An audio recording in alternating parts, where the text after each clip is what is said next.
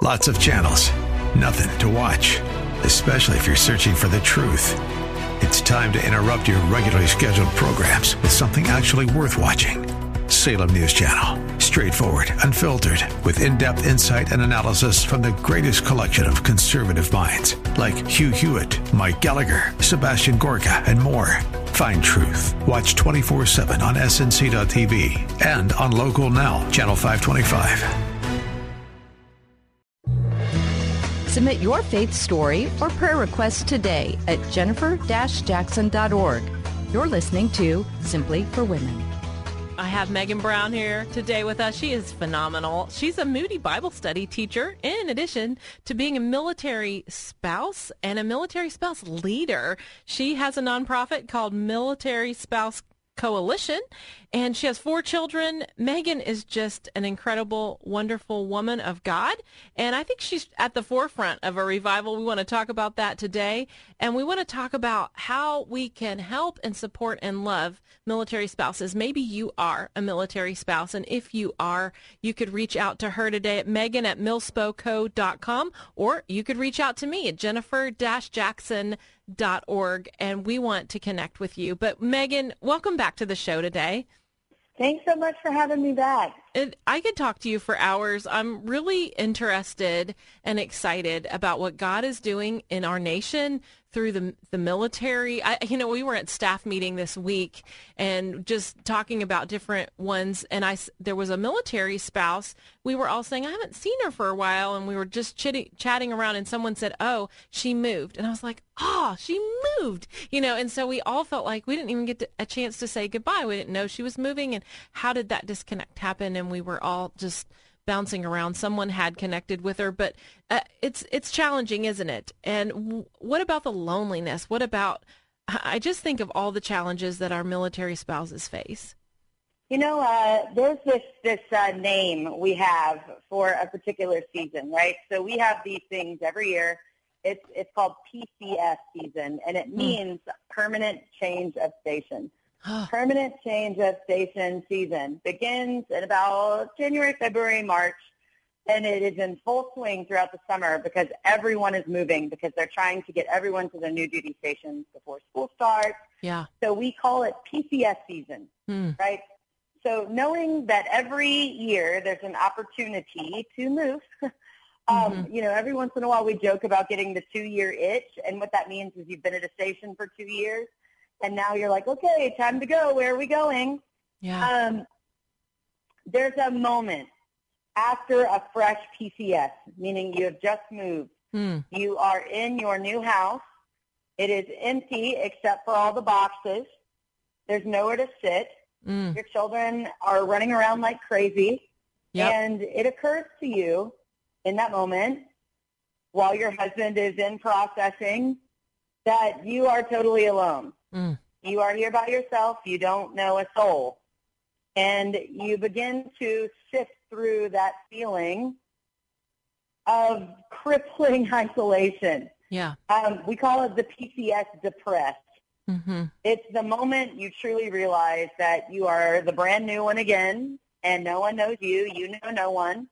And the first objective becomes, I must make contact with another human being, because it is very isolating. And if you're honest, you really don't have the bandwidth to invest in new relationships. And so there's a season of about 2-3 weeks to 3 months where you are kind of surviving in your 4 walls alone.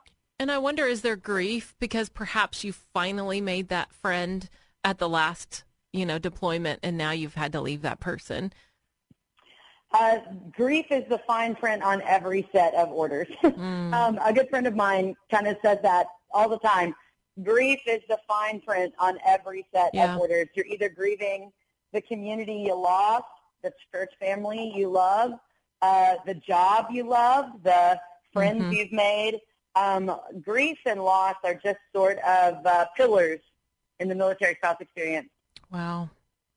I think that churches, I'm a pastor's wife. I think about how could we recognize those military spouses and reach out to those families, maybe even just a hug might be very important. What can we do? I think one of the biggest things that we found, there's a survey company in our space, Blue Star Families, releases a military quality of life survey every year. And I think it was 2 years ago, it came back that only 16% of active duty military families believe their civilian community members understand their sacrifice. Yeah. And I would even say that 16% is a little generous based on our experience in ministry. I think what can churches do? I think the first thing they can do is be intentional about learning and listening, listen to the story, experience the grief, the weight, the sacrifice, and honor that in meaningful ways. A lady walked up to me one time. My husband had been deployed for a couple of weeks, and she just gave me this enormous church lady hug. And she said, it just occurred to me that it might have been a little while since an adult has hugged you. And it was that sweet understanding, that moment of feeling fully known, understood, and cared for, that really, that day that was a hug from Jesus, that lady. It's about knowing what we're actually giving up and responding to that in ways that honor it. Well, and you talk about honor. I think honor is a really important word here because I remember as a child, my grandfather, he had 2 Purple Hearts, he had a Bronze Star, and I didn't even know that I had a hero at the dinner table. I didn't understand that as a child. I remember my grandfather taking us to the Veterans Day parade, and it was very important to him.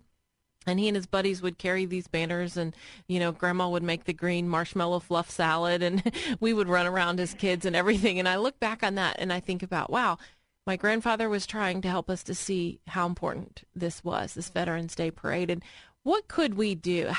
I just think that word honor, has some of that been lost in our culture? And what do we need to know to honor one another and to honor our military? Well, I think, I don't know if I'd say that I think honor has left, our culture more than I think that we're so distracted by all the things in front of us, the things we have to do, the 8 million commitments, the overwhelming amount of responsibilities, that we sometimes lose sight of the human interaction that we're missing out on, and really the opportunities that we miss to connect with someone on a real level. And I'm not talking about, becoming, best friend soulmates over coffee. But what I am talking about is having those conversations that communicate that the military community or any community member is actually wanted. We have a saying, at Milspo, when we're training churches to contextualize for a military audience, that there is a vast difference between being welcomed and wanted.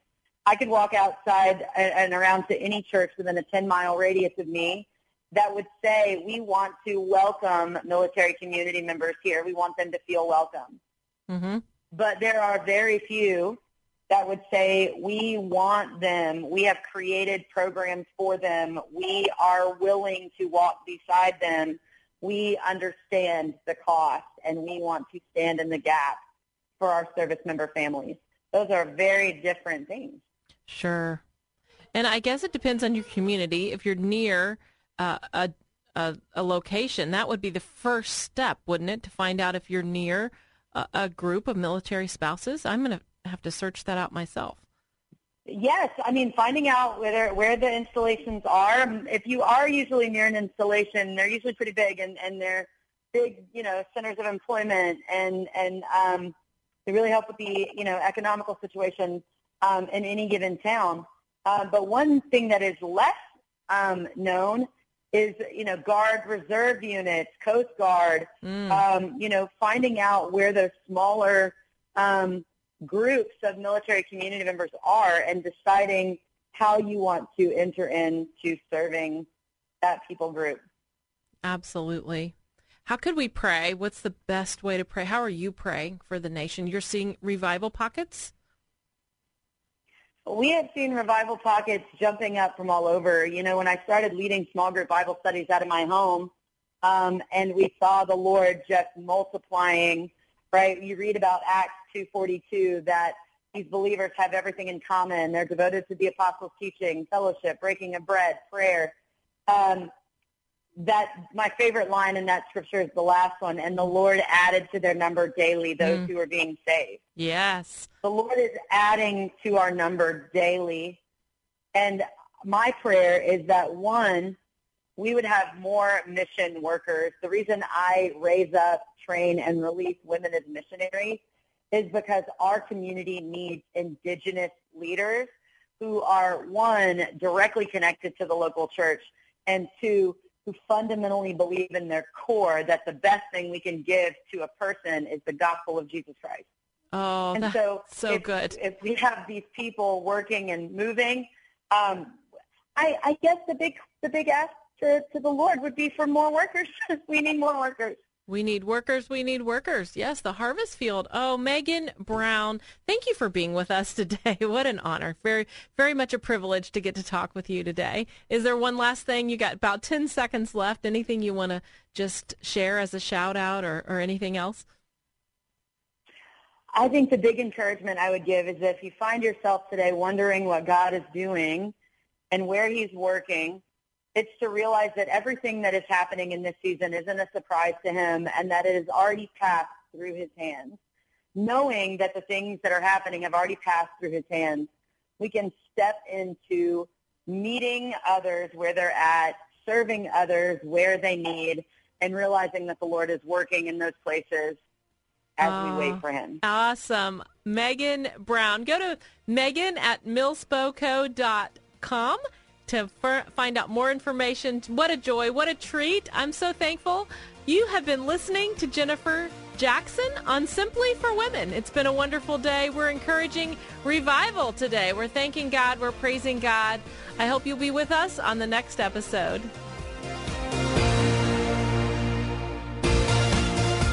We hope that today's show has been a blessing to you as you seek to simply live out your faith. To hear today's show again or to share it with a friend, search Simply for Women wherever you get your podcasts. Or visit Jennifer's website at jennifer-jackson.org. That's jennifer-jackson.org. Thanks for joining us on Simply for Women. Take time today to simply be with God.